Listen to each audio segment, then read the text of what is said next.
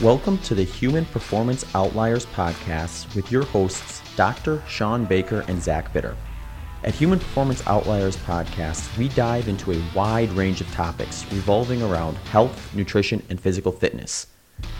If you enjoy the show and wish to support us, please visit patreon.com/HPO podcast.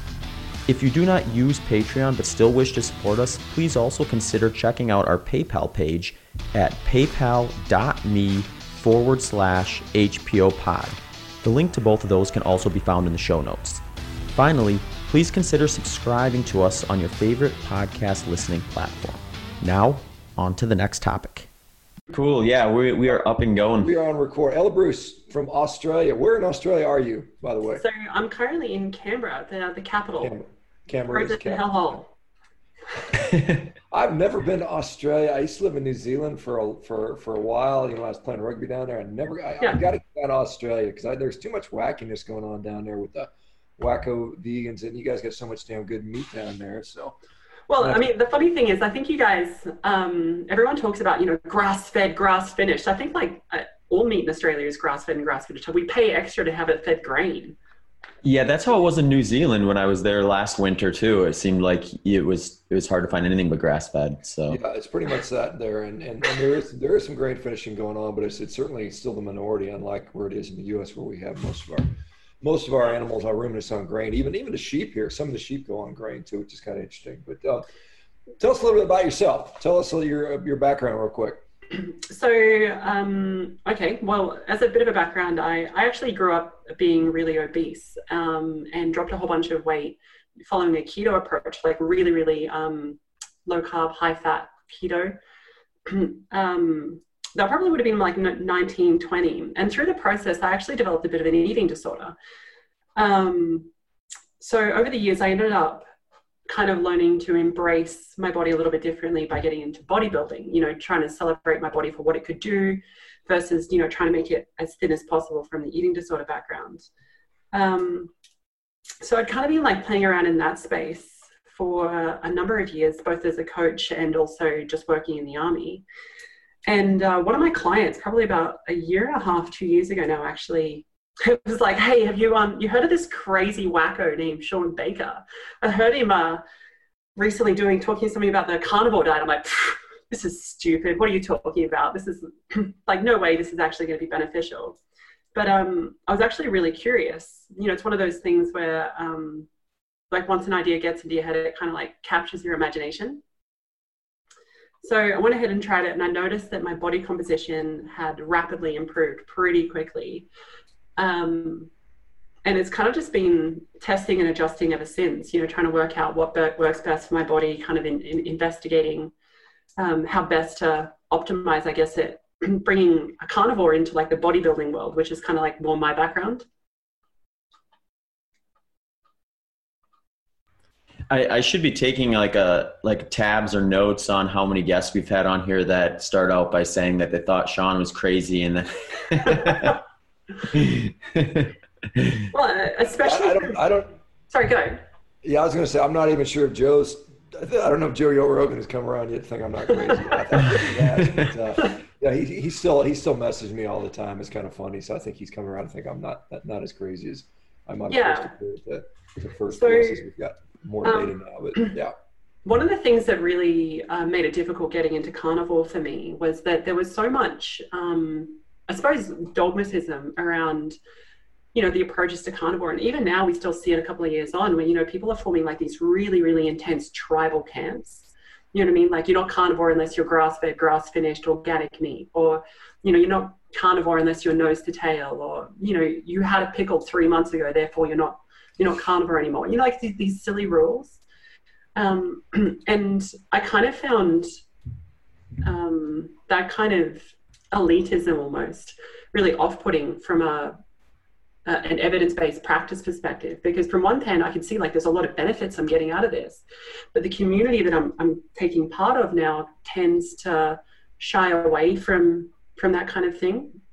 And it took me a while to kind of reconcile how to use things like certain carbohydrates strategically within a diet to achieve like a body composition or performance improvement as a tool within like a carnivore concept, you know. And even now I still kind of get some people like, well, you know, you sometimes supplement with carbohydrate for performance, therefore you're not really carnivore. And I find that a little bit difficult, I suppose, to try and get message across to people sometimes.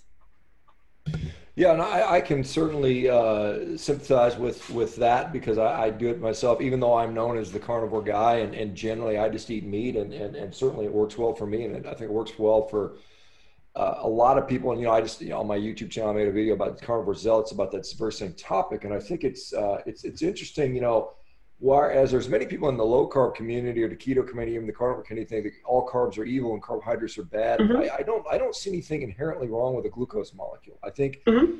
it is something that we make endogenously, whether we want to or not. So it is part of our physiology, just like cholesterol is, and everything else that we say is, you know, excuse me, good.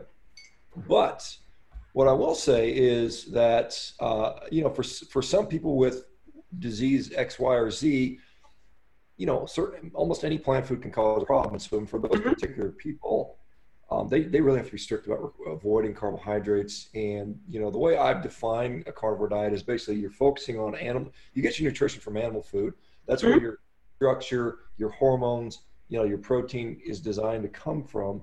And then, you know, beyond that, you might have some wiggle room with some other foods. And the problem is, it's not the carbohydrate necessarily, although there are some people that are, you know, struggle with glucose metabolism where that's a problem. But for an athletic, healthy, fit person, it may be what's with the carbohydrate. It's not the you know, it's not the Yeah, CHO. absolutely. You know, it's maybe it's an oxalate, maybe it's a you know, a goitrogen or a glycoalkaloid or something like that that's in there that may be problematic or causing gut disruption. But if you can find something that is carbohydrate based and it doesn't seem to have any negative reactions to you, you know, don't be dogmatic about it. Use it if there's an advantage. You know, I've done, you know, the carb backloading. I mean, I did all this stuff. I mean, I've been doing this for 40 years. And when I was on my ketogenic journey, I tried targeted keto, cyclic keto, carb backloading, carb night. I did all of those things. And I personally did not find enough of a benefit to offset the negative that I got, you know. And was it, you know, was it digestive issues? Was it my aches and pains from being a 50-year-old athlete? I'd have a little back pain or elbow pain or shoulder pain. That wasn't worth it to me in the grand scheme of things. And for me, I wanted to say I would prefer just to feel good all the time so I can train as hard as I want to. And maybe there's a 5% performance decrease on any given workout, but the cumulative effect over time for me is ultimately better performance. And, you know, like I said, I would say my performance as a 50-year-old is pretty darn good. But everybody's different. So let's talk a little bit about your stuff. So you are, and this is another interesting dichotomy. It's not only among, do I eat a couple sweet potatoes here and there or something like that as an athlete. It is, how much protein do I eat? Should I eat a high protein diet or should I eat a high fat diet? And I've honestly seen people thrive on both. And I try to say, you know, like, look, let's figure it out. I think there's certain types that probably will do better one way or the other, but that's still to be determined for sure. But let's just talk about your experience. Okay, for sure. So, I mean, first of all, I'll never tell anyone whose diet is working for them that they're doing it wrong. So if you're following a high-fat carnivore diet and you're getting great results, you know, don't change it. If the system isn't broken, don't mess with it.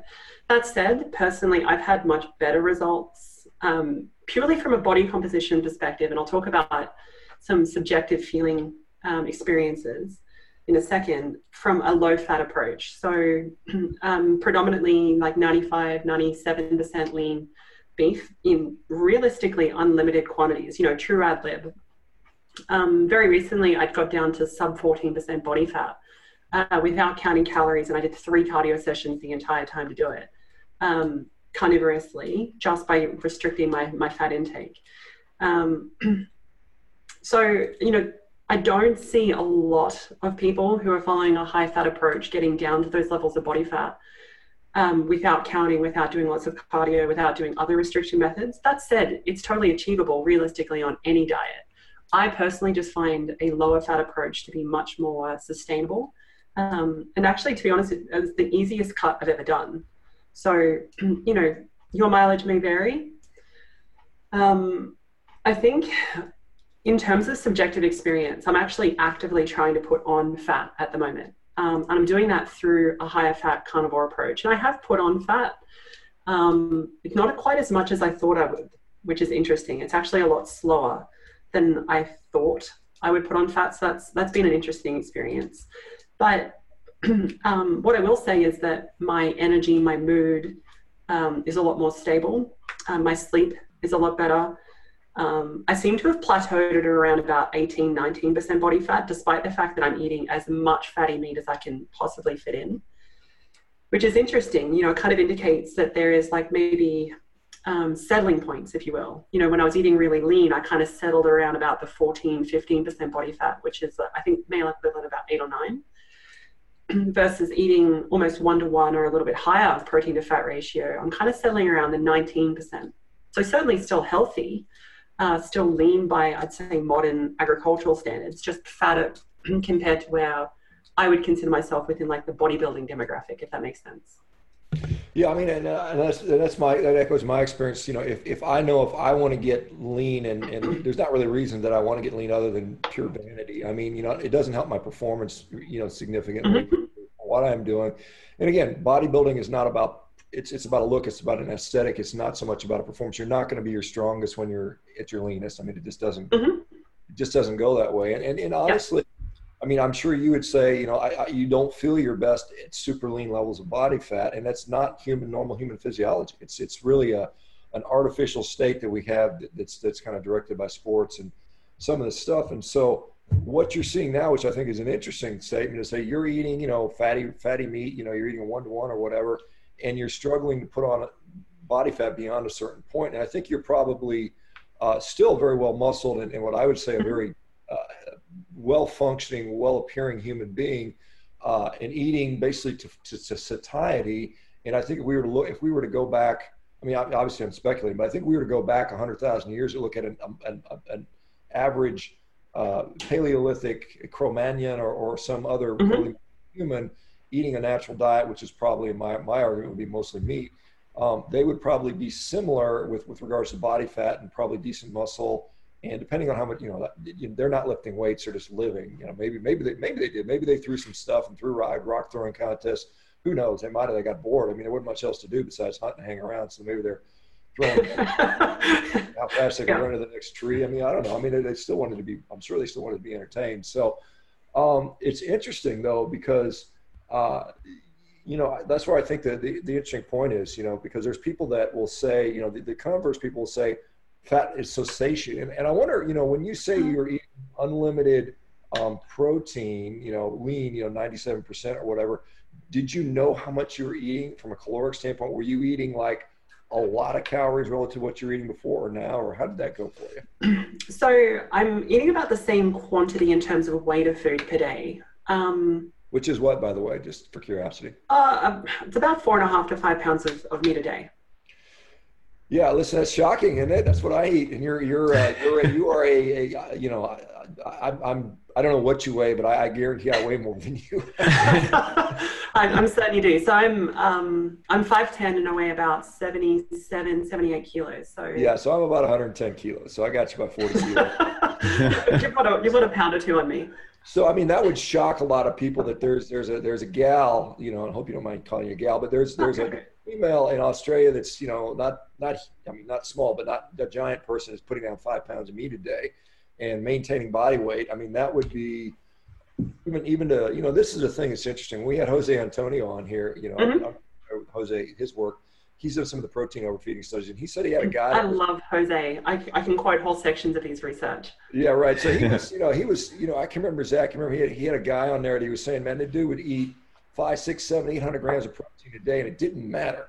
He wouldn't eat any more fat or anything, and conversely, he would take it away, and it would be the same. So it's there's something a little bit more going on with caloric output, and particularly protein is that interesting lever where you can almost eat it. In some people, it seems like you can eat it ad lib without really any negative consequence. So I really want to touch on this subject because I've been playing around with this with myself and a couple of clients for a while now.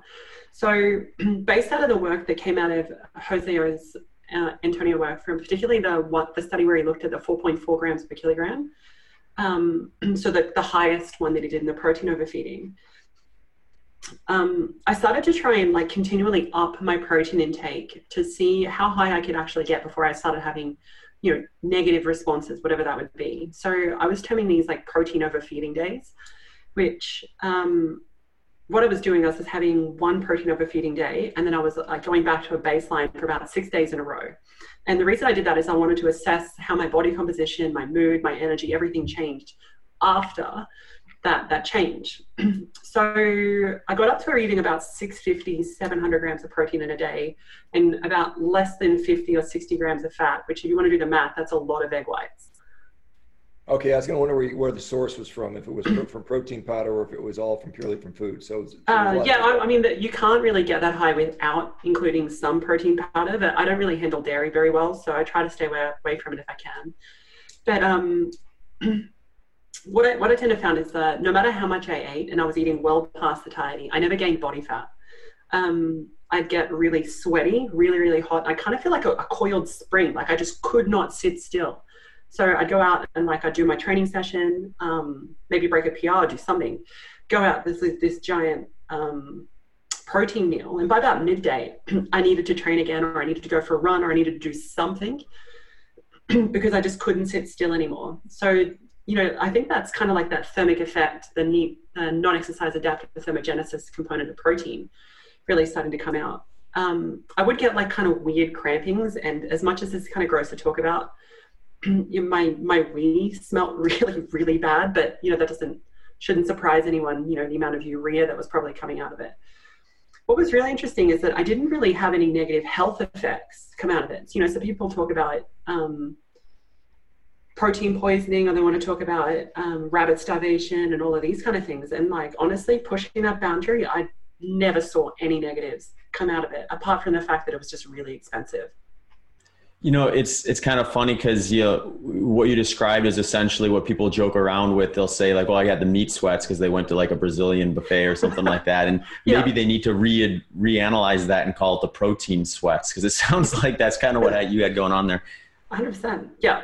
Did you, so I'm kind of interested in that, and you touched on it a little bit, but like, were you tracking like calorie intake when you were doing the high protein versus the higher fat or the added fat, maybe in terms of gaining weight? And if you were, when you added the fat back and then finally plateaued, did you notice anything that would maybe be interesting in terms of like how we understand like this concept of calories in, calories out, or what your metabolism, maybe the way to say it is the calorie out component.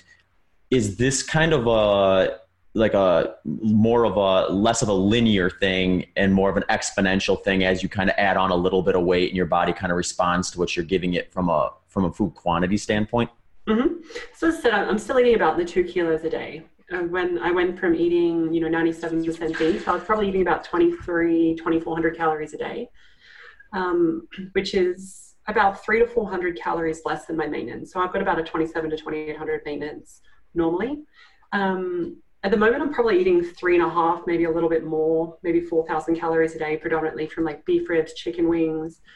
The leanest thing I'll eat is chicken thighs with the skin. So from my perspective, that's quite fatty compared to where I was normally eating. So I'm probably sitting around like the 4,000 calories a day at the moment. At first I gained weight really, really rapidly. So I lost sight of my abs pretty quick, but even now I'm not making any more changes. In terms of body compositional changes, people talk a lot about, the amount of protein in the food leading towards lean body mass gains. And I think if you're coming from a protein restricted standpoint, that's certainly true. But what I've noticed going from high protein, low fat to high protein, high fat is that I've actually had this really, really rapid gain in strength and actually musculature. So like for example, yesterday I squatted 140 kilos for 2 reps, which is a bit over twice my body weight. And I'm adding like 5 kilos onto my squat every week and have been since I started this. So like for an advanced lifter, Sean would know, like that's actually an incredible result. doesn't sound like much, but it's actually pretty big. So I actually don't know 100% what's going under the hood just yet, but it's certainly opening my mind towards maybe there's more going under the hood than what I thought there was, if that makes sense. Yeah, and I mean, it seems like if anything, it just like and I mean, I think most people who are going to be kind of going on the journey you are playing around with this stuff, they're coming from the other end, right? Like you're super lean bodybuilding type stuff, and you're looking to try to see what happens if you bring back fat and try to add weight.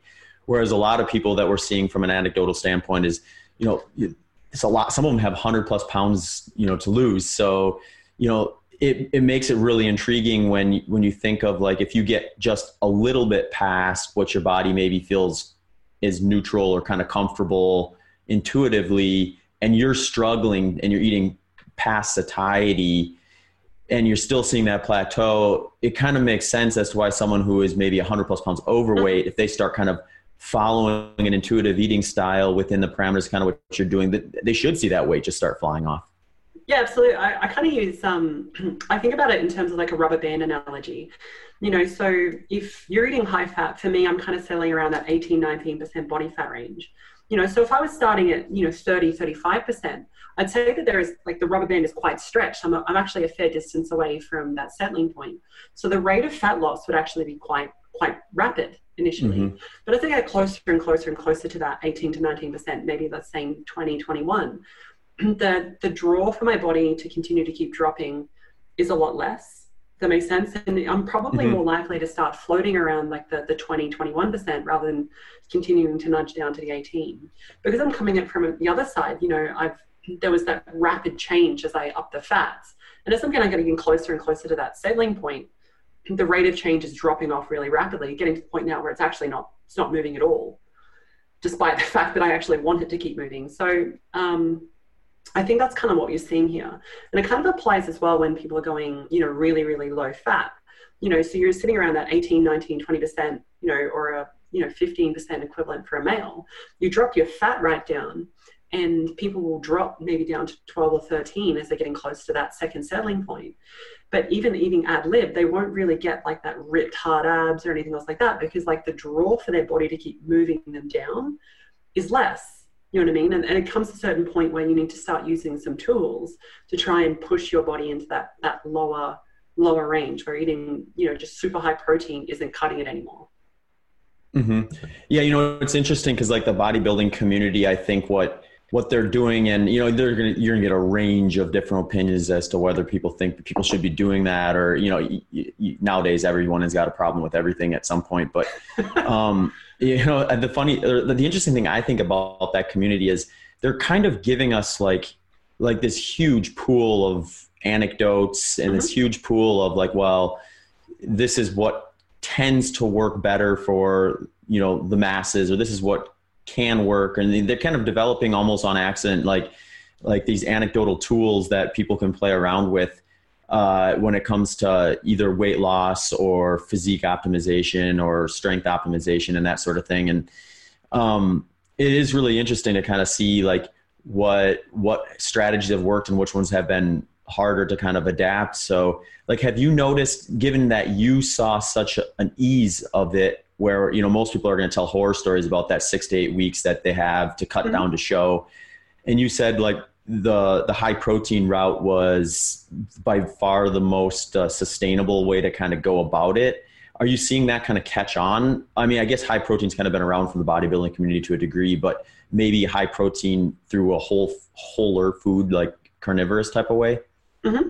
I think so. People who tend to be drawn to a ketogenic diet in the beginning, generally speaking, kind of have like these like disestablishment kind of views. Like if you think about it, these people have been wanting to lose weight for decades, been following the food pyramid, it never worked. Going to a dietitian, they gave shit advice and they got worse, or they dropped a couple of kilos and they got fatter. So people are kind of disenfranchised, I suppose. So what ends up happening is that it creates this like mistrust within the keto community versus like every other piece of advice, if that makes sense so far. They kind of like, no, you're lying to me, or there's big pharma, or the sugar is trying to do all these things. In terms of whether or not the high protein approach is having a larger uptake. I think it is, but we still have like that resistance against like the established norm. I think within like the ketogenic community, that kind of makes them say, no, that's what they think is best. But the truth is it's actually high fat, or that insulin is evil and it will kill you, or all of these kind of things. And unfortunately, the truth is normally in the middle. You know what I mean? Like extremes never tend to be the truth. So I do see an increase in it. I just sometimes think that the ketogenic community in itself is resistant to taking in whatever the most efficacious advice is, based on the fact that it had been lied to so many times in the past, if that makes sense. Yeah, I mean, it makes sense to me. I want to ask you, because you made this comment that it was the easiest cut you ever did, and I think that's because I have a lot of people that have done, bodybuilding contests, and you've done whatever, 10, 15 contests, and they always know that the last, month of their life is going to be awful, and no one wants to be around them, and they're miserable. Why did you say this is the easiest? What was the difference as far as, what were the positives or the less negatives that you experienced? Mm-hmm. So I had less hunger. Less moodiness. I didn't lose my menses or period. The sleeplessness was a lot more reduced. Like obviously you're going to lose some sleep in a sleep deficit just because of the adrenals in your body trying to mobilize the fats, but it was lower than what I'd experienced previously. I didn't get the whole cold body experience that I'd had on previous diets, possibly because of the amount of protein that I was eating, keeping me warm. But normally I'd kind of feel like really cold, lethargic. I didn't want to do anything. Versus for this approach, when I was eating lots of protein, I actually felt the opposite. I was really energetic. I wanted to park on the furthest away from the shopping center and take the long walk rather than parking as close as I could. Or I wanted to take the stairs. So little things like that were a lot better. In terms of training, I maintain my strength a lot better. My recovery between workouts was actually a little bit lower than what I would have had if I was following more of a carb-based approach. I think that shouldn't surprise anyone. I was calorie restricted and I wasn't getting a glycogen source. So of course that was going to be a negative. But overall, like my absolute power stayed about the same. So that was really good. But the biggest part of it was that the rate of fat loss was the best I've ever experienced. So I was expecting the cut to take me about 12 weeks, and it took about 7. Yeah, that's definitely an advantage. I do know, we had Don Layman on the show a while back. I don't know if you heard the episode. And we did talk a little bit about glycogen with protein, and we do know that, at least with regard to animal studies looking at liver glycogen, we do see a restoration of liver glycogen overnight with high enough protein. So muscle glycogen wasn't quite where it would have been for certain workouts. But I don't know that we can say there's no glycogen restoration, because I think it does occur.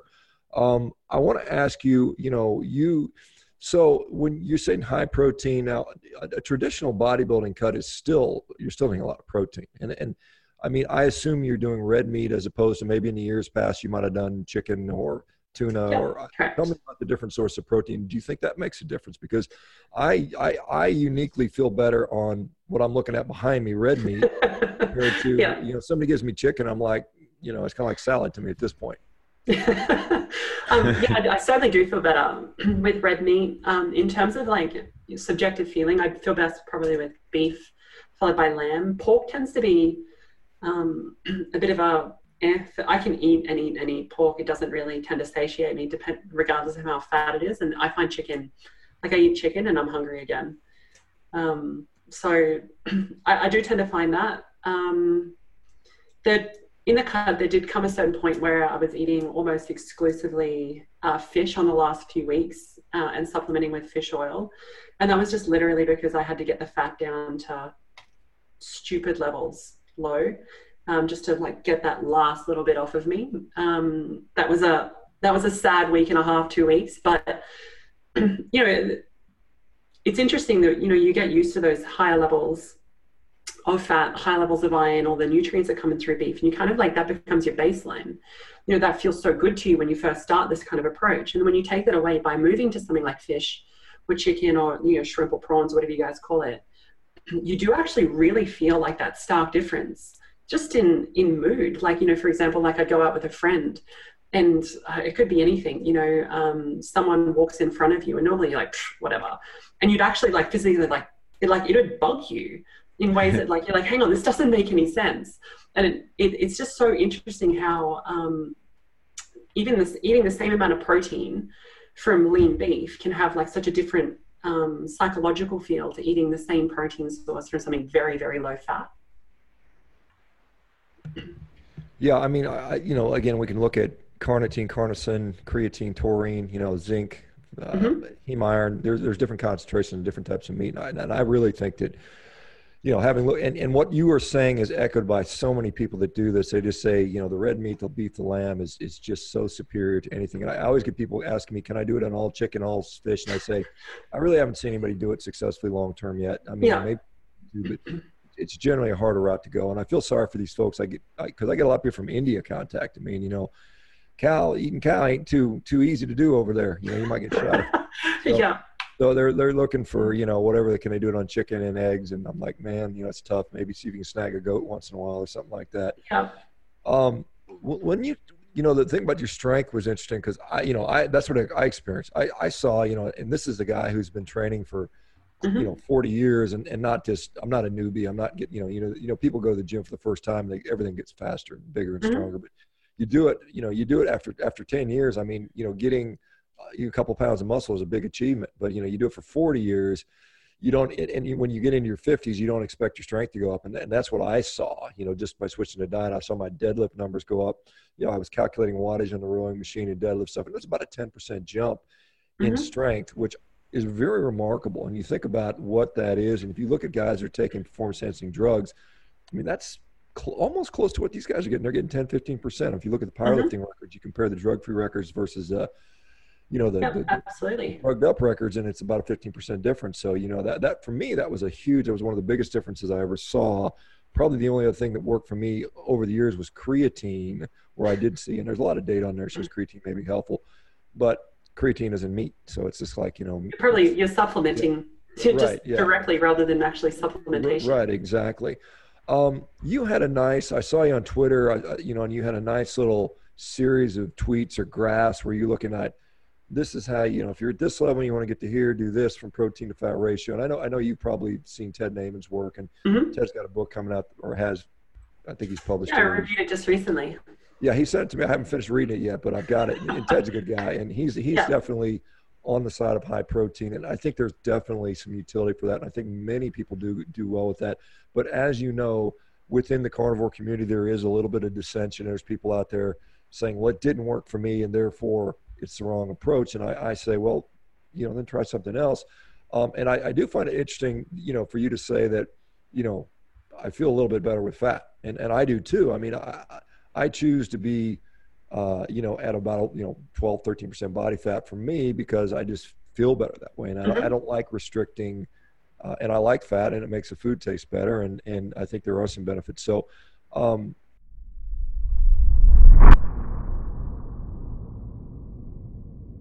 This episode of the Human Performance Outliers podcast is brought to you by AutoWild Grill.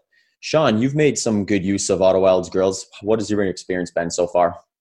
Yeah, Zach, man, I use that thing for just about every steak I cook now. I've gotten so spoiled by it. If I can't cook on that grill at home, I really find that I don't like the steaks as much. It's kind of funny. I've become a snob with the grill.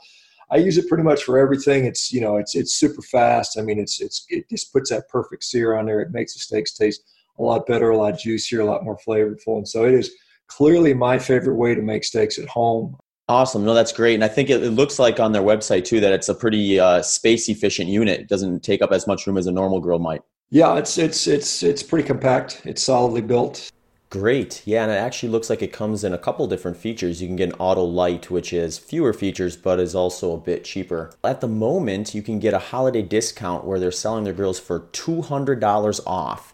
And then also, if you throw in the promo code HPO, people can save another $100. So that's a total of $300 in savings. So head over to autogrills.com. That's OTTOGRILLS.com.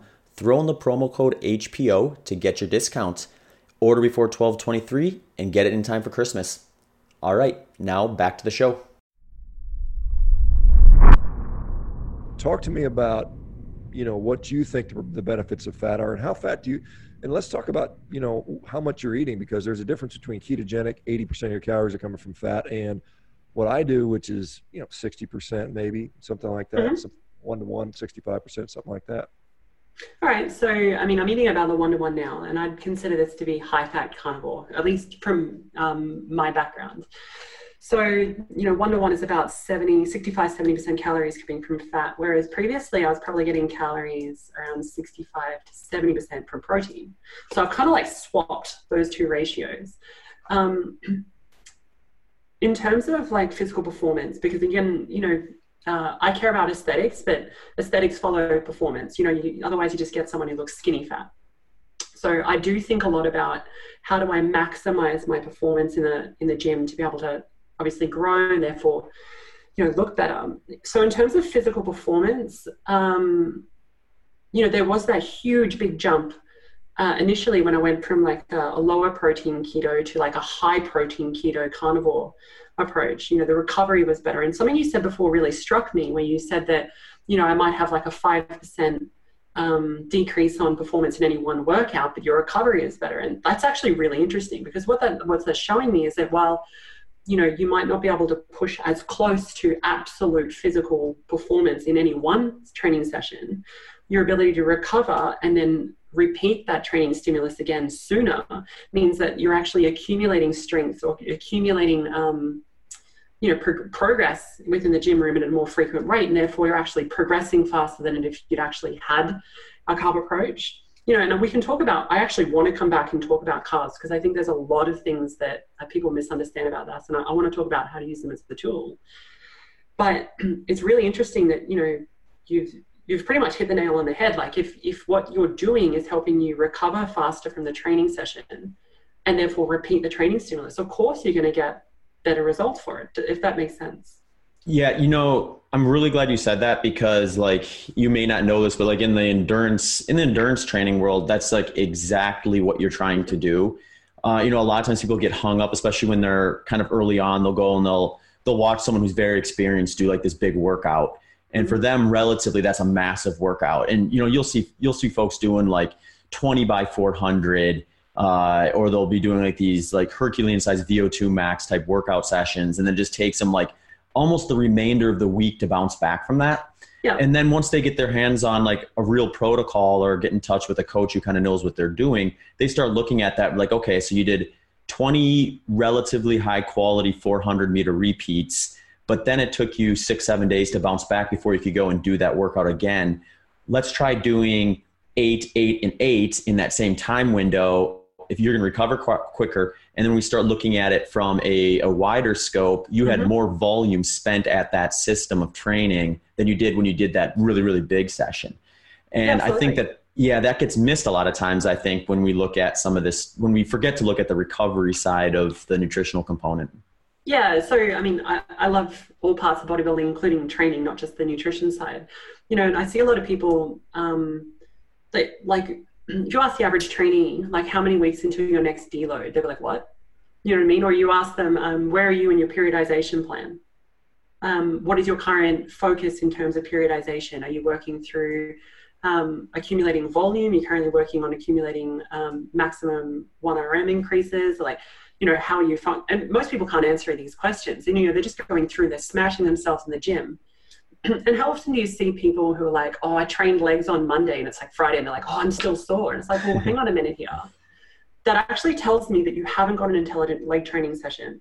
You know what I mean? You might be able to physically do that actual training session, but either your recovery is ill-timed up, you're not eating enough food to be able to recover from that kind of volume, you're not accustomed to it, and all of these different things that go through. You'd actually be better off doing something that's much less taxing in any one session, but the amount of work that you complete over a week is actually greater.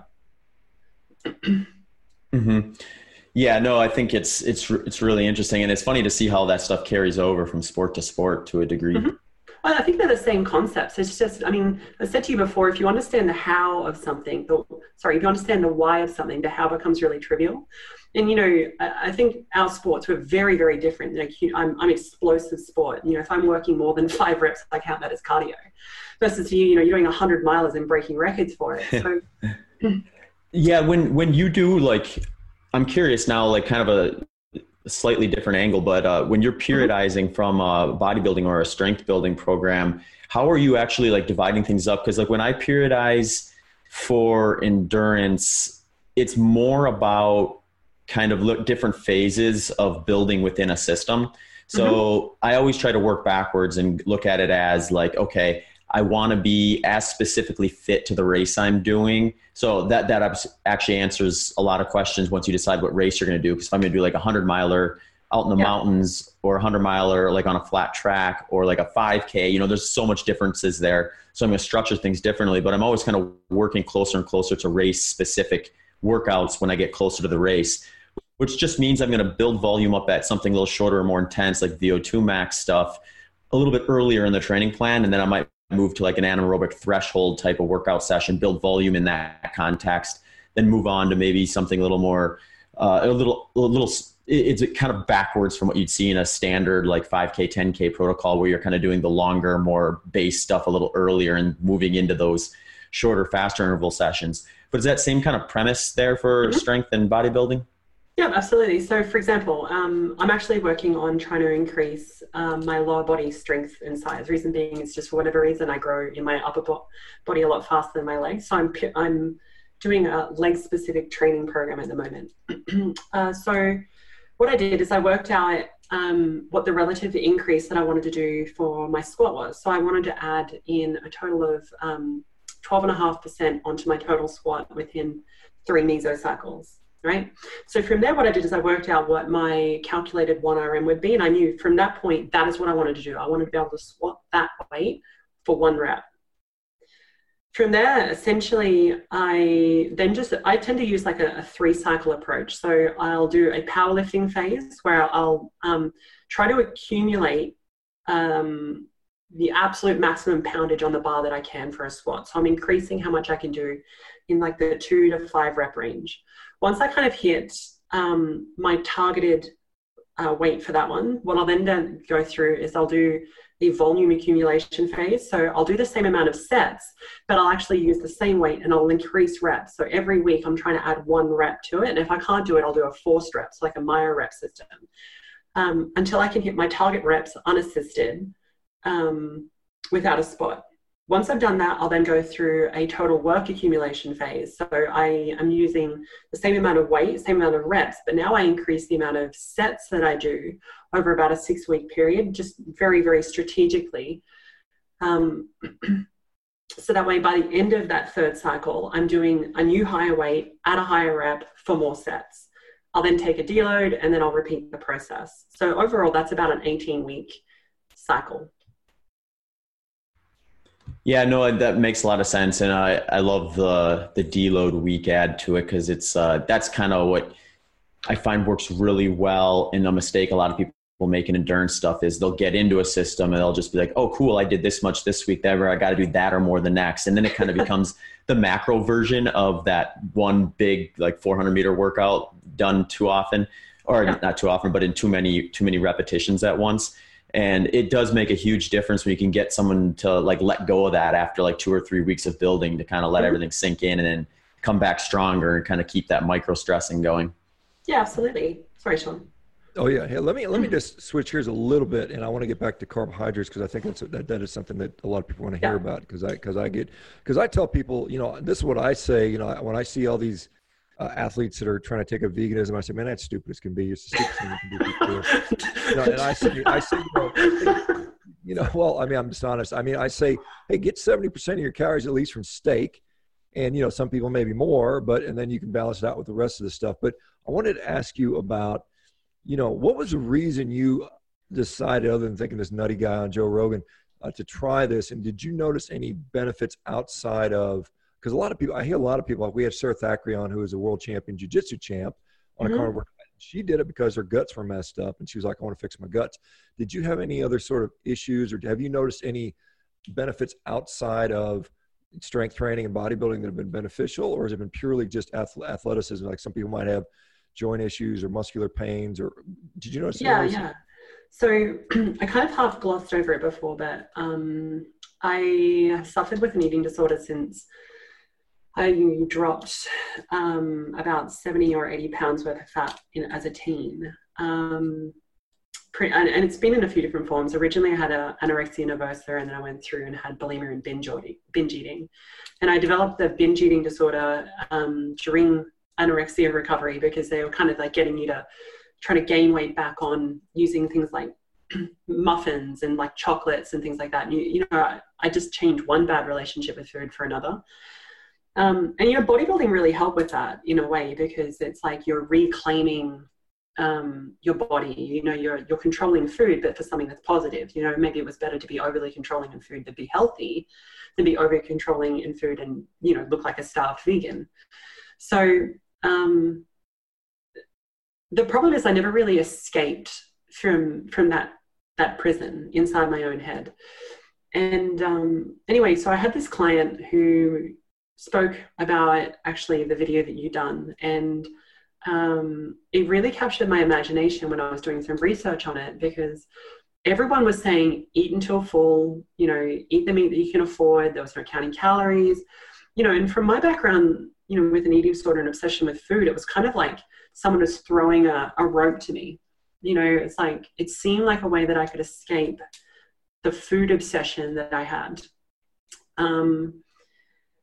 So that was kind of like the initial draw for me. And like for people who do have a background with eating disorder, I can tell you for enough, I don't count calories. I don't portion control. I do a little bit when I'm cutting really lean, but for the most part, I don't. I don't enforce fasting, though if it happens, it happens. If it doesn't, it doesn't.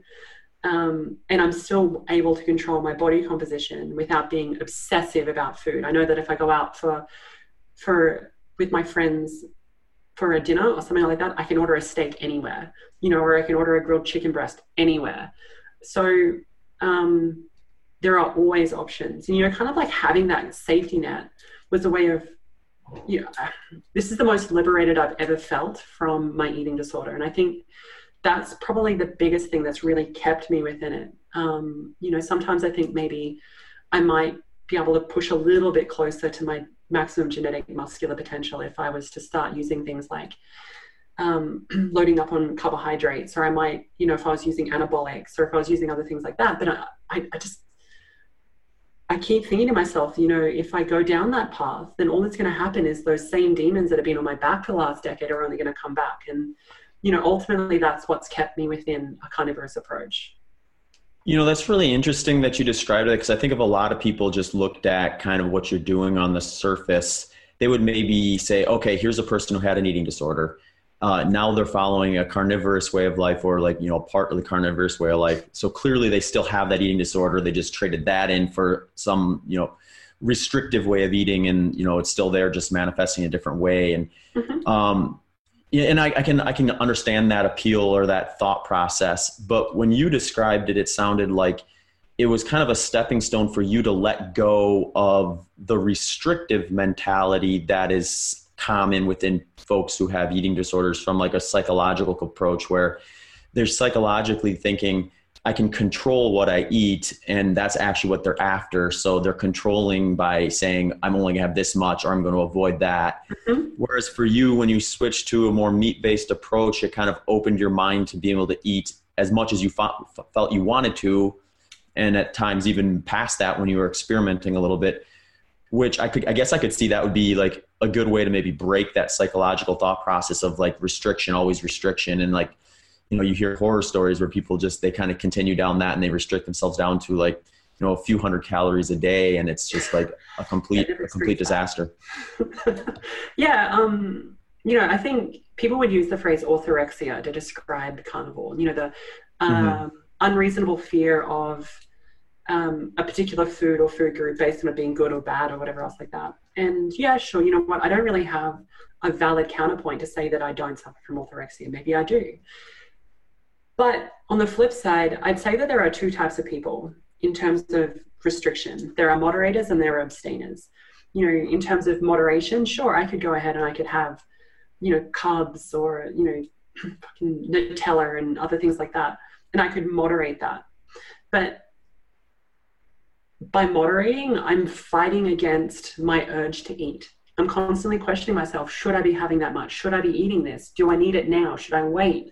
You know, I'm constantly questioning my own internal satiety cues. So for me, moderation is actually feeding into my eating disorder versus abstination. So I'm just staying away from those food options.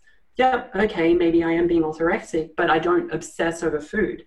You know, I eat when I'm hungry, and I know that if I get full, it's because I'm full. And if I'm actually hungry, it's because I'm actually hungry. So I think it's easy for someone to turn around and say that, you know, you should just go ahead and go have a bowl of pasta. It's not going to kill you. It probably won't. But in terms of mental health, I know that would be very deleterious. Like, it'd be bad for me. So I don't do it. Mm-hmm. Yeah. And I think maybe like, you know, I don't bring that up as a way to kind of put you into into a negative thought process or anything like that. But I think one of the reasons that you are an interesting guest is that like, you kind of do have an open mind about playing around with some things. So mm-hmm. like that would maybe fly in the face of any idea of like that the orthorexia argument would be something that would be targeting you. Cause you're not on Twitter, or you're not out on the internet saying like, you know, don't touch something at all costs. You're kind of wanting to experiment with some of that stuff, which is actually ironically I think we had a listener recommend that we have you on the show, and that's when I started following you on Twitter. And like, as soon as I started following you on Twitter, you had a thread that was talking about the carbohydrate reintroduction and what that actually does within the context of kind of a keto-esque style of eating. And that's kind of what we want. I think we want to start talking about a little bit. And Sean, you had mentioned it as well. So maybe we jump into that now, if you don't mind. Yeah, cool. So there are realistically 4 things that I want to go through about when you should be using carbohydrates, or like some considerations for someone. So as within context, this advice is for someone who is very lean and looking to either increase performance or wants to get to very lean positions. So this is not advice that's towards someone who is recovering as a diabetic, especially a type 1. And it's not advice for someone who is in, you know, the 25+% body fat of either gender looking to get down. There is essentially, so I can describe why I think they can be beneficial. There's realistically 2 like foundational concepts I think we need to go through. So the first is that there's actually a maximum rate of fat loss within the human body. Something not a lot of people actually know. So there was a study done called the maximum rate of energy transfer in the human in hyperphagia. What they did is they looked at body compositional data from the Keys et al. Study, and we're looking at when people stopped losing body fat at a particular caloric intake. And what they identified was that the amount of energy that your body fat can provide you is actually only 69 calories per kilogram of fat per day. Right? So about, you know, realistically 30 calories per pound. If you go beyond that, what ends up happening is your body takes energy stores from elsewhere in your body to meet the energy deficit. So that normally manifests in the way of lean body mass losses. So, you know, we see that when people take too steep of a deficit, you know, the rate of fat loss doesn't really increase. They just lose muscle, right? And this is actually the reason why. There's a limit to how quickly we can lose fat based on how much fat you have. The second one is the 2-compartment energy model. So people who follow Ted Naiman would have seen it before, where he's got a bucket of adipose tissue and a bucket of glycogen. That's actually from a piece of research by a gentleman named Flatt et al. From 1971. And essentially, it just describes that we have 2 buckets of energy. So we have body fat, and we have both liver and muscle glycogen, which we can access in different amounts. But as we spoke about before, how quickly we can access the body fat that we have is actually rate limited. So as we have less of it, we can only access less and less of it at a time. And we can actually draw some really, really interesting conclusions out of this, right? So for example, if there is a maximum rate of fat loss, that means that there's only a maximum deficit that we can have per day. You know, and exceeding that deficit is only just going to result in worse body composition. If you're with me so far. Yeah.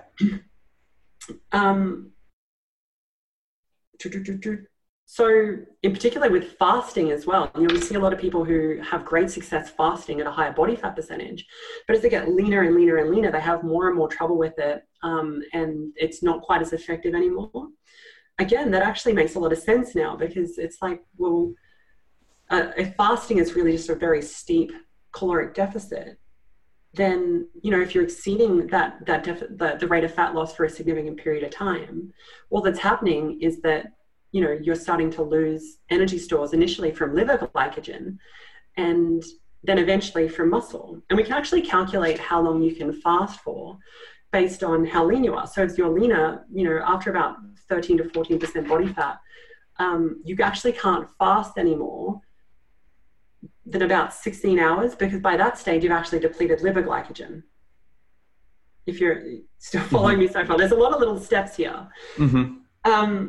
So with those two like bits of understanding, so maximum rate of fat loss and like the two energy systems that we've got, the four things I wanted to chat about of when you should use carbs, we've got a TKD, a CKD, whether or not you can use carbs to increase fat oxidation, which is one of the things of the thread that you were looking at, and use of carbs to actually control hunger.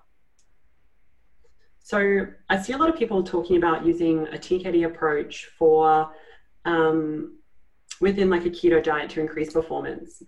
I think that has some benefits if you are very, very lean and you want to increase it. If your training volume, sorry, what was that? Let me just interject to say TKD is targeted ketogenic diet. So yes. Yeah, so sorry, a targeted ketogenic diet is when you take in a small measured amount of glucose directly before a training session with the hope that it would improve your training performance either in that session or in subsequent sessions. I think this has a bit of benefit to some people. So if you are doing a high volume training phase and you're burning through a lot of muscle glycogen very frequently, and Zach, you would have seen this with your own training. If you're burning through those glycogen stores, there's only so much glycogen that your liver can create within a 24-hour period. And if you're consistently burning through more than what your liver can create, you'll reach this point where you hit a wall. You know, you don't have enough glycogen to support your training load anymore. And so supplementing, you know, small amounts of glycogen strategically before a training session can kind of like help you recover just that tiny little touch more and get you back over that line again, if that makes sense. Like, and does that reflect your experiences as well? Yeah, you know, well, when I saw the thread you put out there, one of the reasons why I was so interested in it is it was probably the first description I've seen that actually kind of mapped what my own experience was in a way that I could kind of wrap my head around that made sense. Because one thing I've always had I wouldn't say a hard time, but more of a curious thought around is, you know, someone will ask me like, well, okay, so you're quote unquote fat adapter, you follow a high fat, low carb. Why even reintroduce carbohydrates at all when you're doing some of these, especially some of these really, like, I can explain why I would for something like a 10K or a marathon training program where you're like heaps of volume plus frequency of intensity and all that other stuff. But like for say something that's 100-miler or further, where like, you know, I might be averaging around like 65, 70% my VO2 max. You know, the argument could be made like, well, why even bother with carbohydrates at that point? If you're fat adapted enough, you shouldn't need them. And I'm like, well, the reason I do it is because I feel like I perform better when I do it. And really that's my compass with anything I'm doing nutritionally. Yeah. And what you described though makes so much sense because you know, when I'm at a race like that, I'm at my leanest state. So I'm at that point where like, you know, I've probably minimized to a degree how much you know, fat I can utilize in a given time period versus if I were like twice as fat from a body fat standpoint. And then the other way I think it's really interesting is when you look at overall energy demand. So if I take in, say, 40 grams of carbohydrate per hour during a 100-mile race that I'm doing in, around 12 hours or less than 12 hours. If you look at my energy deficit for that day, I'm probably up into around the 12,000 calorie range to be able to do that. And when I'm eating 40 grams of carbohydrate an hour, that plus like muscle glycogen and liver glycogen, I'm probably somewhere between 2,000 to 3,000 calories of that source. Mm-hmm. So I'm still at a very low carbohydrate utilization standpoint when you look at overall energy balance, I guess is the way. If we look at like the FASTER study that came through, had like those fat adapted athletes doing endurance. And in particular, there was one athlete, and I think you'll find this fascinating, one athlete who was burning 1.98 grams of fat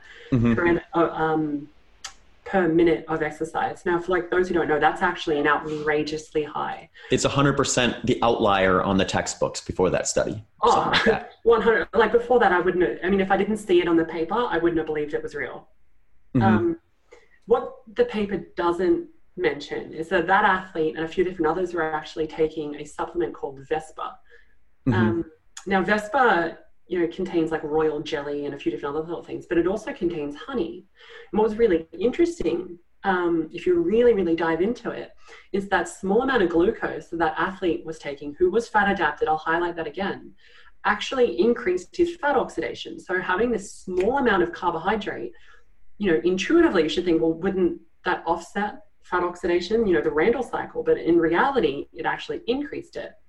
And what we're actually seeing here is that there is a rate limit to how many times you can go around the citric acid cycle.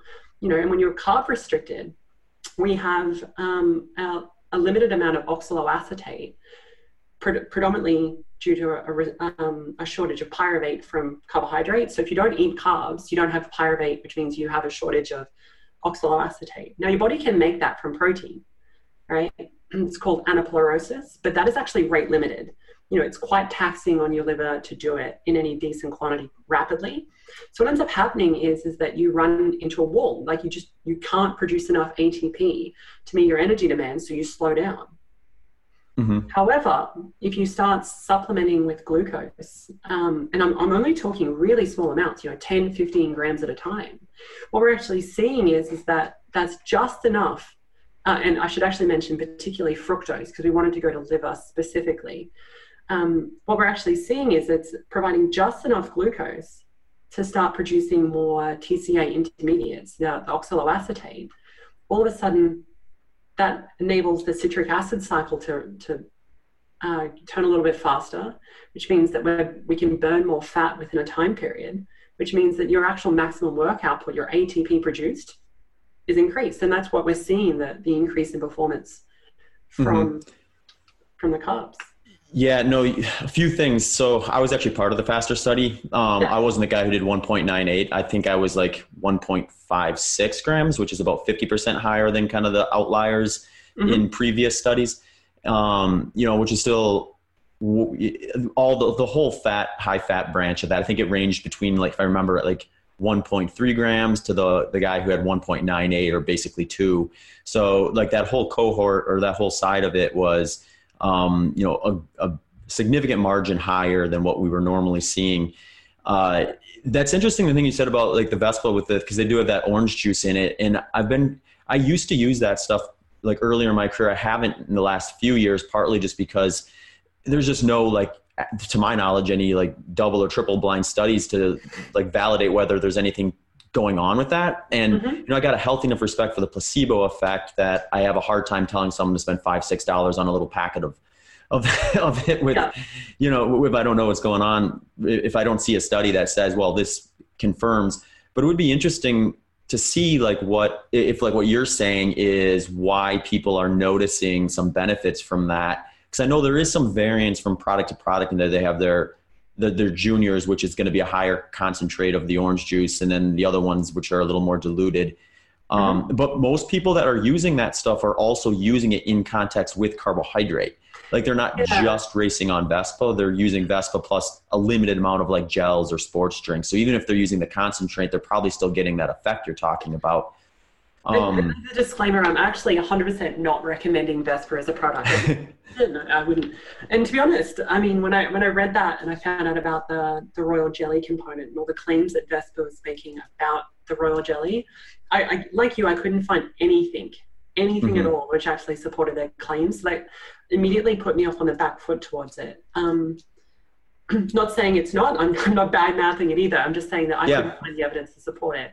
I do think it's the fructose. So I think the fact that we're providing more TCA intermediates within the citric acid cycle means that we can generate more ATP and therefore burn more fat.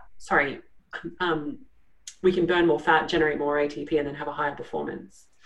I do actually use this myself with clients who have like stubborn body fat. So, with we might use something like a vasodilator and an adrenal kind of stimulator to try and get some catecholamines and also blood flow increased to their fatty acid fat stores.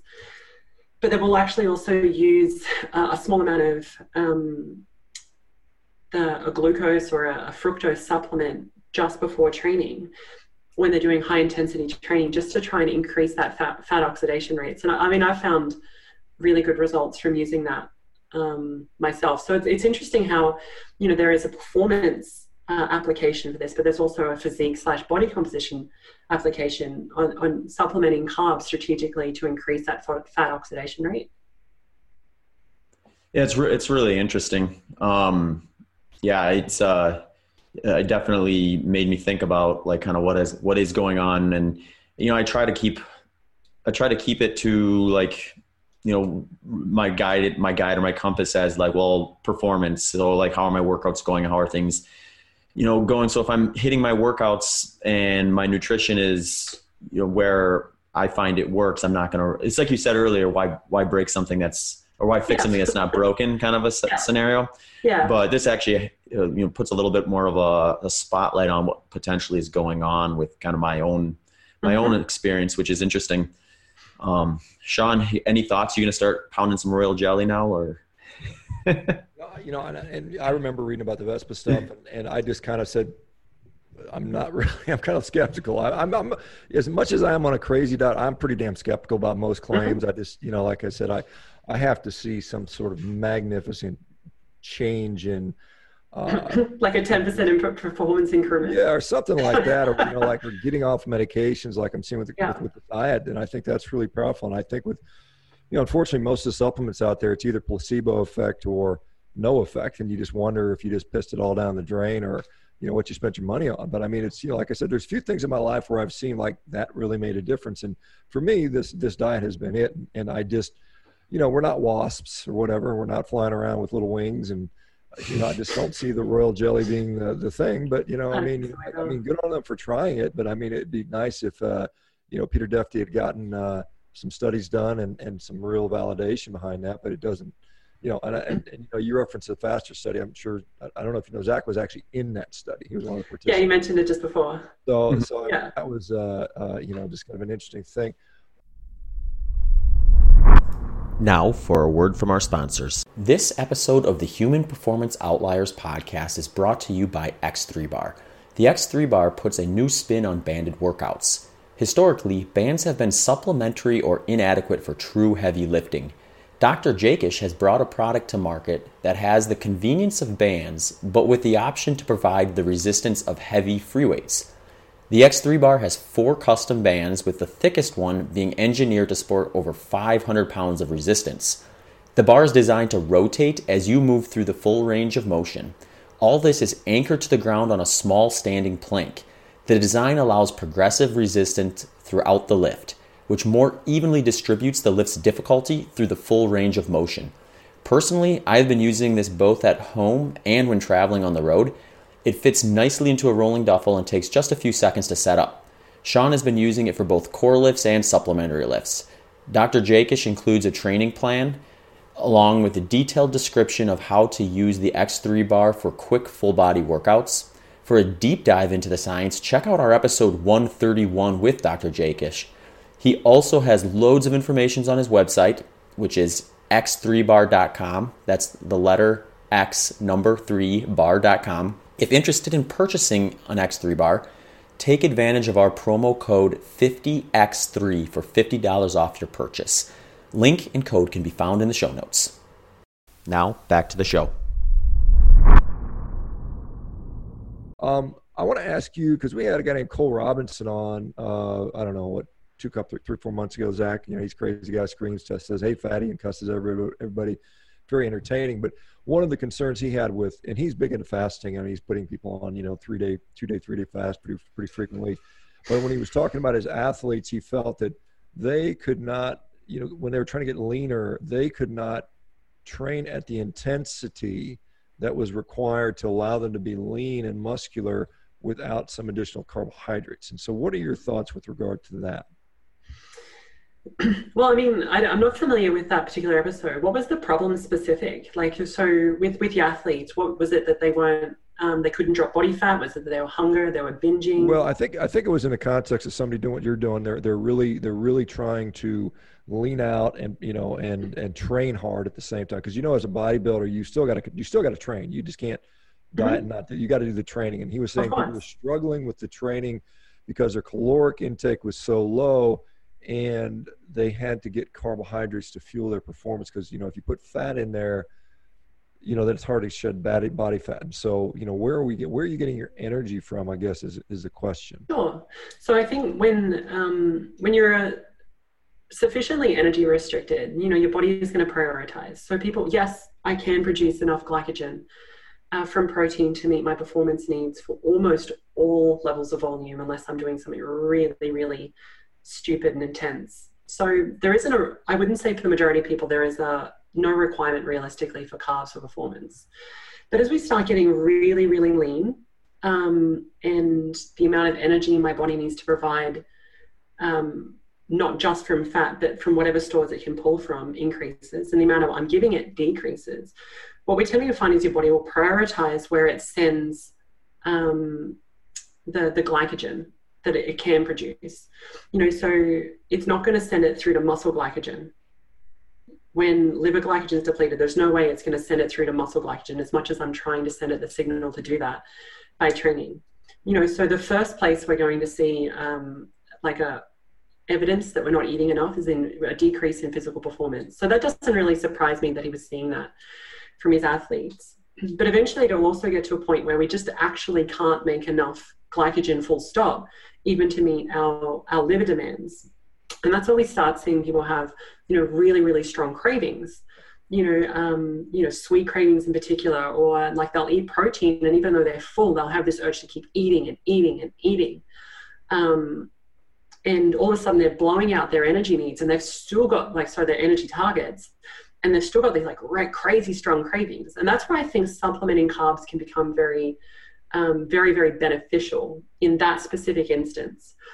Because, for example, I'm energy restricted, maybe eating slightly less fat and bumping up, 30 to 50, or maybe even, depending on the athlete, up to 100 grams of carbohydrate in a day might be just enough to top off liver glycogen, or just enough to put off a little bit more glycogen into muscle to enable someone to have that higher intensity training session for that little bit longer. To put it in perspective, these athletes are literally running on fumes. There is nothing left in the tank, and their body is fighting you every step of the way to get that little bit lower. It's a chess match trying to juggle all of these little variables, between the athletes feel, how the emotional state, their training requirements, how their body is responding to the diet, all of these different variables. And Zach, I can see you nodding, you kind of know yourself, you kind of have all of these things changing as you go. By supplementing a small amount of carbohydrate, you do lose your carnivore, your 100% carnivore chest badge. But on the flip side, your performance is a little bit better, your mood is better, you're sleeping better. You don't have the cravings because your liver glycogen is being topped up. So there are all these little benefits that are coming by using carbohydrates strategically, that I think a lot of people who have this dogmatic view of no, carbs are evil, are kind of missing out on. And again, I'll reiterate that like this is for very lean people who are like wanting to push the edge of where their body is, either in terms of body composition or performance. So it may not necessarily be relevant to everyone, but if you are at that level, abstaining just for belief reasons is a little silly. Yeah. Do you think you'll see more and more athletes are taking this, meat heavy approach in performing at very high levels, and I guess it's going to be classified by different sports. I mean, some people will say, well, because a marathon runner can't go sub 2 without carbs and no other athlete can. And I say there's a whole variety and spectrum of different athletes, and they have different requirements. And, even what Zach does, even though he's running 100 miles, what Zach commented to me is I could probably run for 24 hours without carbs, and it would be harder to do two hours, at a marathon pace. It just depends on the intensity of the sport, the requirements for the sport. Because as you know, I do something that is highly glycolytic and explosive when I compete, and I'm using glucose surely when I'm doing this, but I'm not requiring it in my diet because the duration of the sport is not super long, and so. Do you see that, do you think you'll see like really top level athletes? And not that there aren't any, there are some now already that I'm seeing that, but do you think we'll see more and more people testing this out? Yeah, I think so. I mean, I can only really, from endurance sport perspective, we can already see that, for example, Zach having fantastic results, and he is an outlier to begin with in terms of like his dietary approach. But as more and more people try and get results, it won't become so strange to see people following that kind of approach and having fantastic results in the endurance world. Similarly within like the physique and bodybuilding world where I come from, we're already seeing a lot of people who have success cutting for a show using a ketogenic diet. And you go like, hang on, I actually feel really good following this. And they're kind of trying to play with seeing how they go within a bulk. So I do certainly think that there is less resistance, I suppose, to accepting that maybe some of these approaches can be very successful. I guess what I would say as well is that although this is called the Human Performance Outlier podcast, the fact is that the vast majority of people listening to this are never going to be world record holders. And whilst you might get a 3 or 4% increase by having a carbohydrate diet according to research, if you're performing at that super peak level, I think the vast majority of people are never going to reap that benefit anyway. And when you take up the weight of evidence versus that 3% increase in performance, but your knees ache and you have a bad relationship with food, and you struggle to keep body fat low in the off season, and all of these other problems that people are finding are relieved when they follow a carnivore diet. I think for the most part, people are going to find that, well, you can have fantastic results, a lot better than realistically most people would even hope for following this approach. Mm-hmm. Yeah, no, what you said makes a ton of sense. And I think it's not always a goalpost shifting move, but a lot of times it's a goalpost shifting move when the counter argument is, well, look at the world record marathon or look at the Olympic medalists. It's like, that makes sense if our conversation is specifically about what should the, say, Olympic 5 kilometer athletes who are capable of getting on the podium, what should they be doing, versus the person who's going to quite literally take twice as long to finish that distance. Or if you're looking at the marathon, most people are finishing in 4 hours, not 2 hours. So it really does kind of become an apple orange comparison. And then people get hung up sometimes like, well, it's a marathon for both people. It's like, yeah, but it's basically a different event for the person who's running for 2 hours and the person who's running for 4 hours. It'd be like, it's more like a time trial then at that point. And that's how we should maybe be looking at that. Yeah. And I mean, I don't mean to be disparaging when I say this, but again, most people just aren't, ever going to be peak level athletes, and that's okay. You know what I mean? Mm-hmm. Like, I think for the majority of people, adherence both to a training program and a nutritional plan is a much, much, much higher indicator of success than, you know, whether or not you gain a 3% increase in performance following one approach or the other. For me, I can follow this diet, or this way of eating, I should say, indefinitely. I don't feel like eating other food. I can eat as much as I want. I don't stress about intake. I don't, you know, so for me, this kind of approach is incredibly, incredibly sustainable. I'm able to control my body composition. I'm able to succeed within my sport. Again, following an approach that feels easy for me. So for me, this is the best approach. I think if other people have success or they find it easier doing a different approach, that's fine too.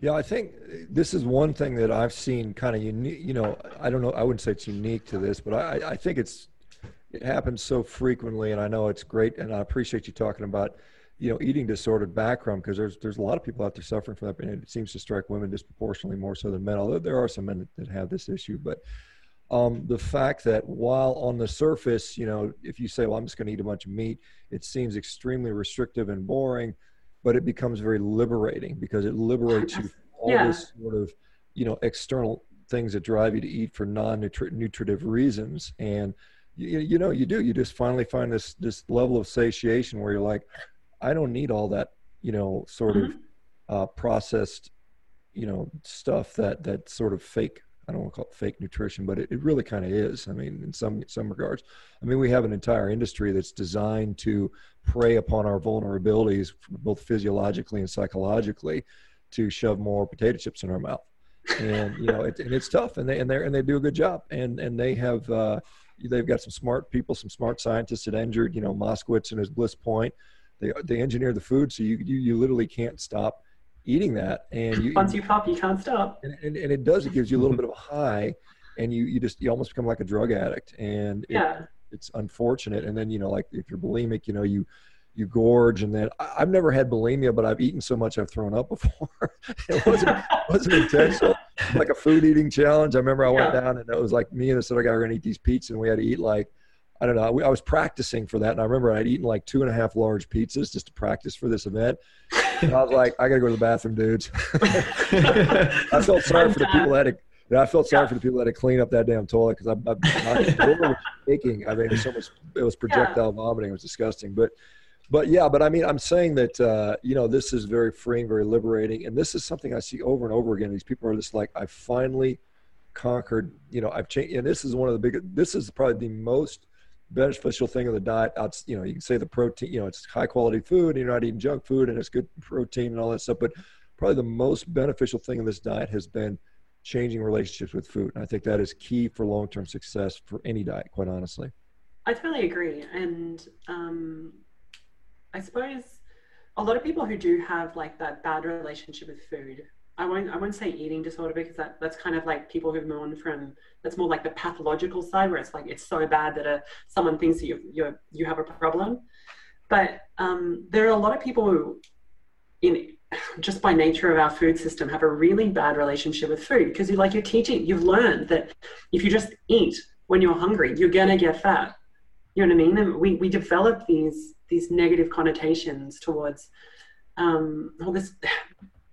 this negative relationship between eating, a base part of what makes us live, you know, to resulting in getting fat and like negative health and all of these things, and we're fighting ourselves. I think moving through to especially a higher satiety approach. I won't call it carnivore. I won't call it low carb. I just preferably a meat-based, but, you know, a higher satiety diet. You know, you're creating like, you're automatically improving your relationship with food. You're learning that you can actually trust what your body is telling you to do. And that is massive. If nothing else, I'd say that is the number one benefit to a carnivorous approach to eating in general. In terms of like the blend between a physique sport and that kind of approach, you know, that carnivorous meat-based diet, I'd really like to reiterate to people that you can 100% succeed following this approach within a physique sport. you'll talk a lot of people like, oh, you need carbs to bulk, or you can't peak for a competition without supplementing carbohydrates. And again, I had one of my athletes just recently win her pro card using a carnivorous approach, and we even peaked her without just using protein and fat. You know what I mean? So like these approaches can and are working because they're sustainable.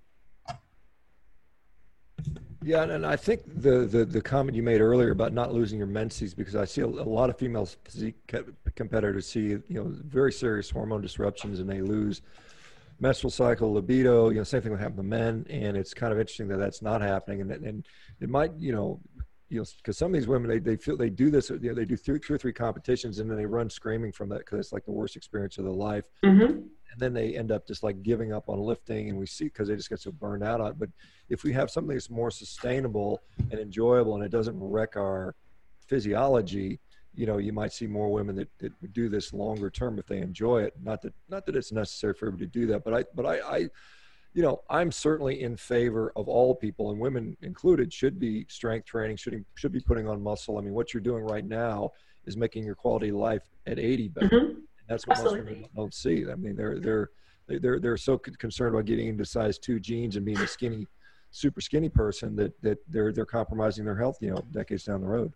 And I think also with the comp prep, it's actually not so much the comp prep itself, which tends to be the cause of eating disorders. It's actually the 3 to 4 week period immediately post competition, because people they're super restricted. They've been moderating, and then they get down, have this competition, they look amazing, and then all of a sudden all of the foods that they've been restricting from but were still on their menu, they've just moderated the quantity, so like chips or things like that, they're all of a sudden they're on the menu and they're unrestricted, and all of a sudden, exactly you mentioned before, this engineered food system is literally hacking their satiety, and they gain huge amounts of fat, and they go from being super shredded to being overweight within a 4 week period. If that doesn't teach you to be afraid of food, I don't know what will.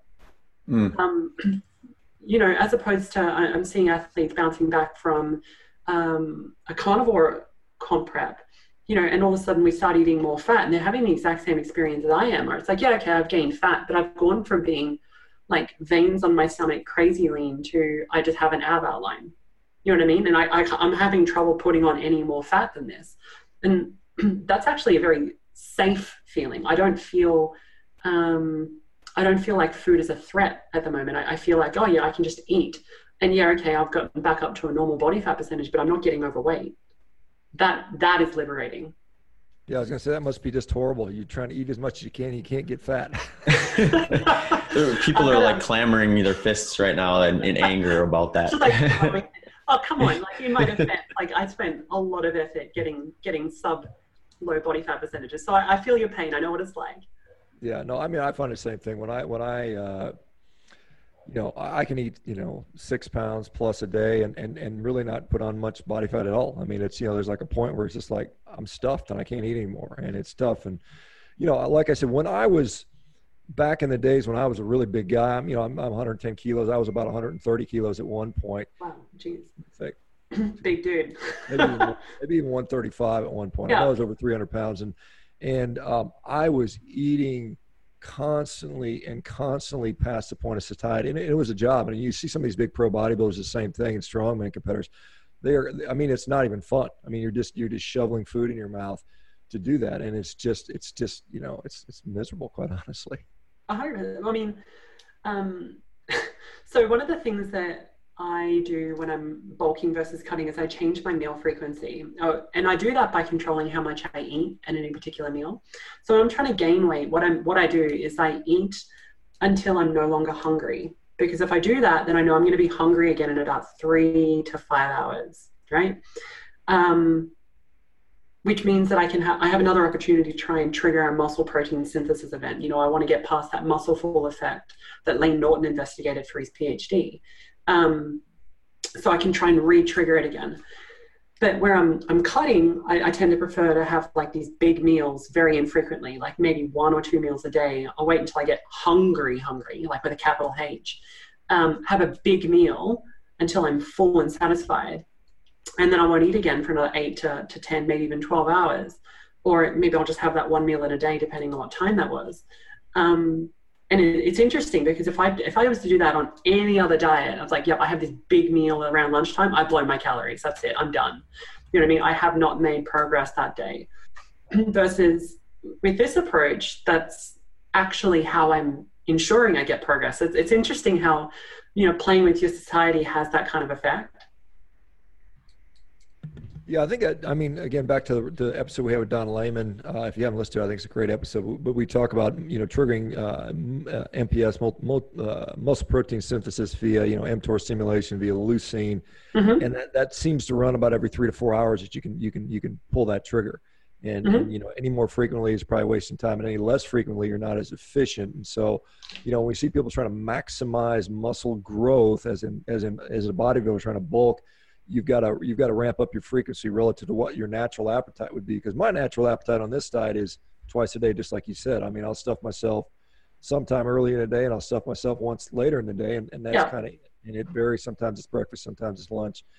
Once in a while, it's a one meal a day, but that's pretty rare for me, quite honestly. I don't like doing that. I know there's some people that really want to do the OMAD. That for me, that means I got to shove, you know, 4 or 5 pounds. 6 pounds in one go. Yeah, one thing. And I did this. I remember when Cole was on and we were talking about it, and I was like, well, I'll do a 48-hour fast just for the hell of it, but I'm going to eat so I can sustain myself. And I had to put down 8 pounds of food.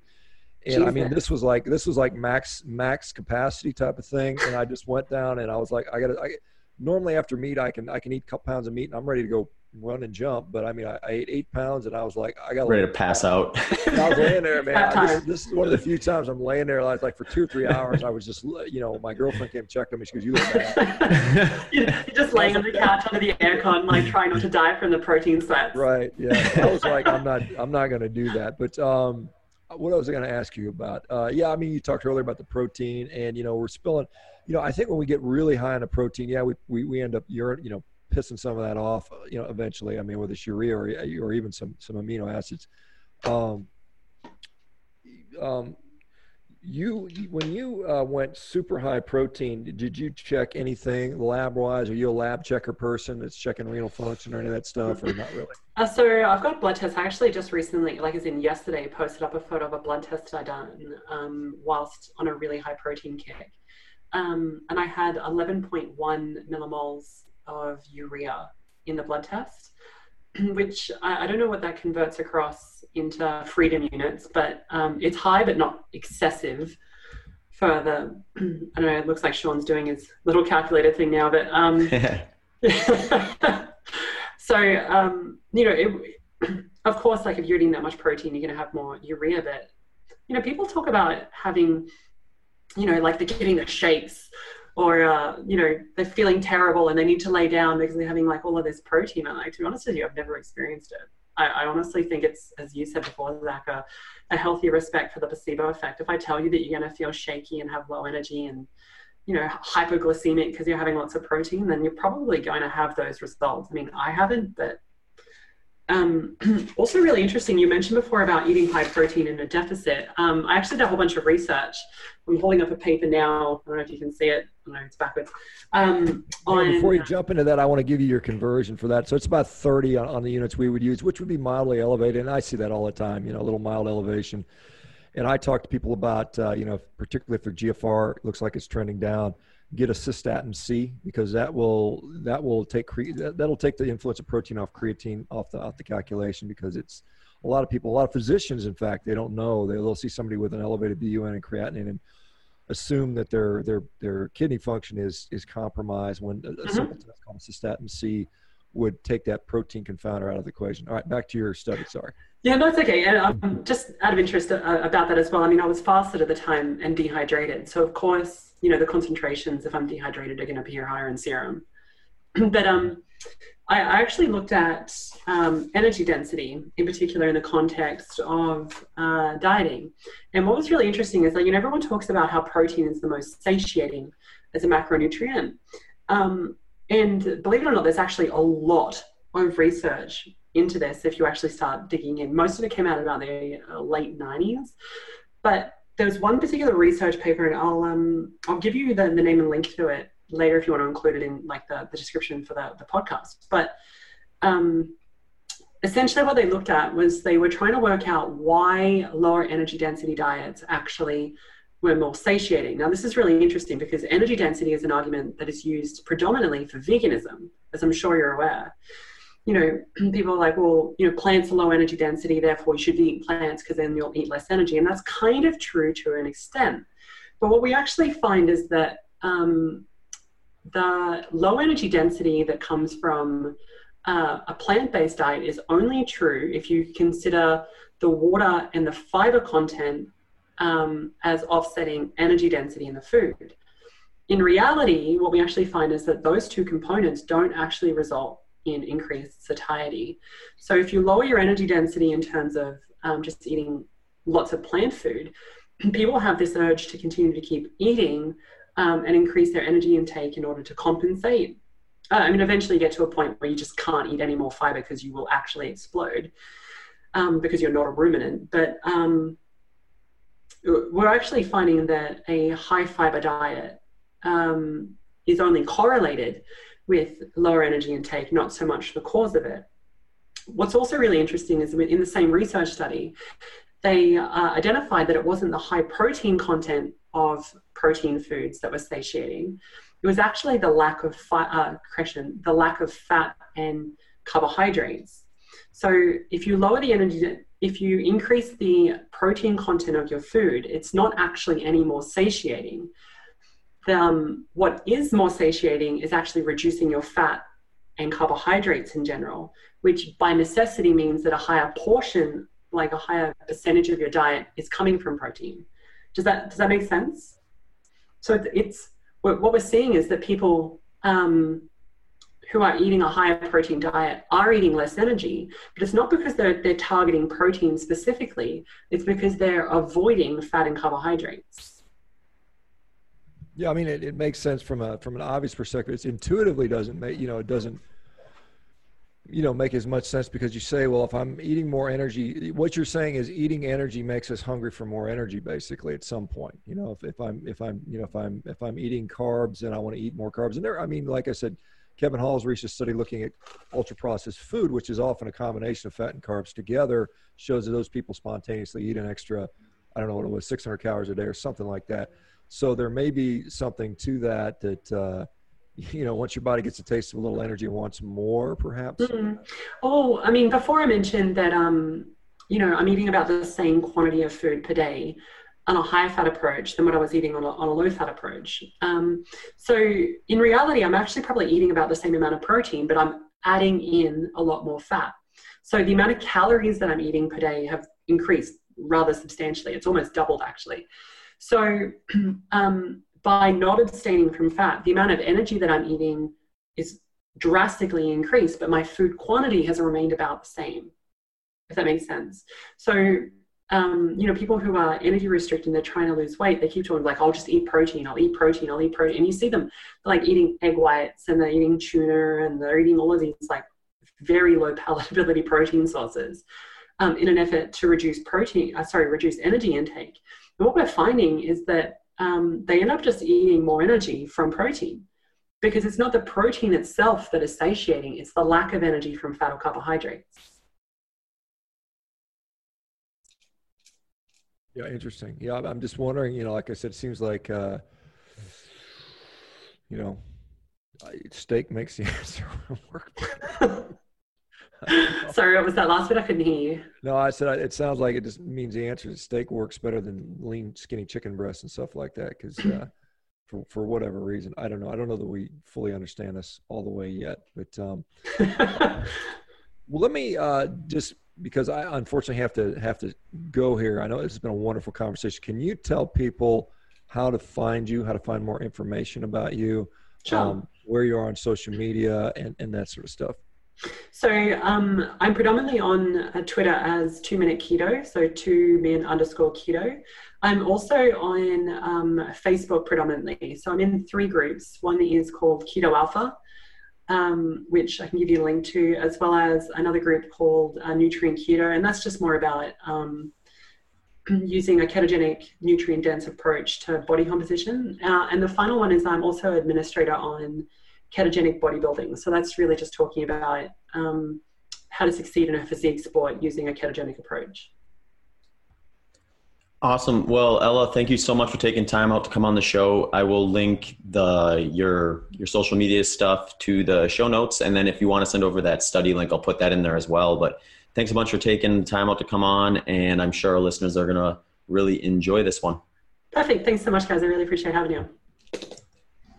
Appreciate it. Thank you very much. Hey folks, Human Performance Outliers podcast is growing, and due to the growth, we are looking to take on some new sponsors. So if you feel like your company or organization would be a good fit for our audience, please do not hesitate to reach out to hpopodcast@gmail.com. Thank you.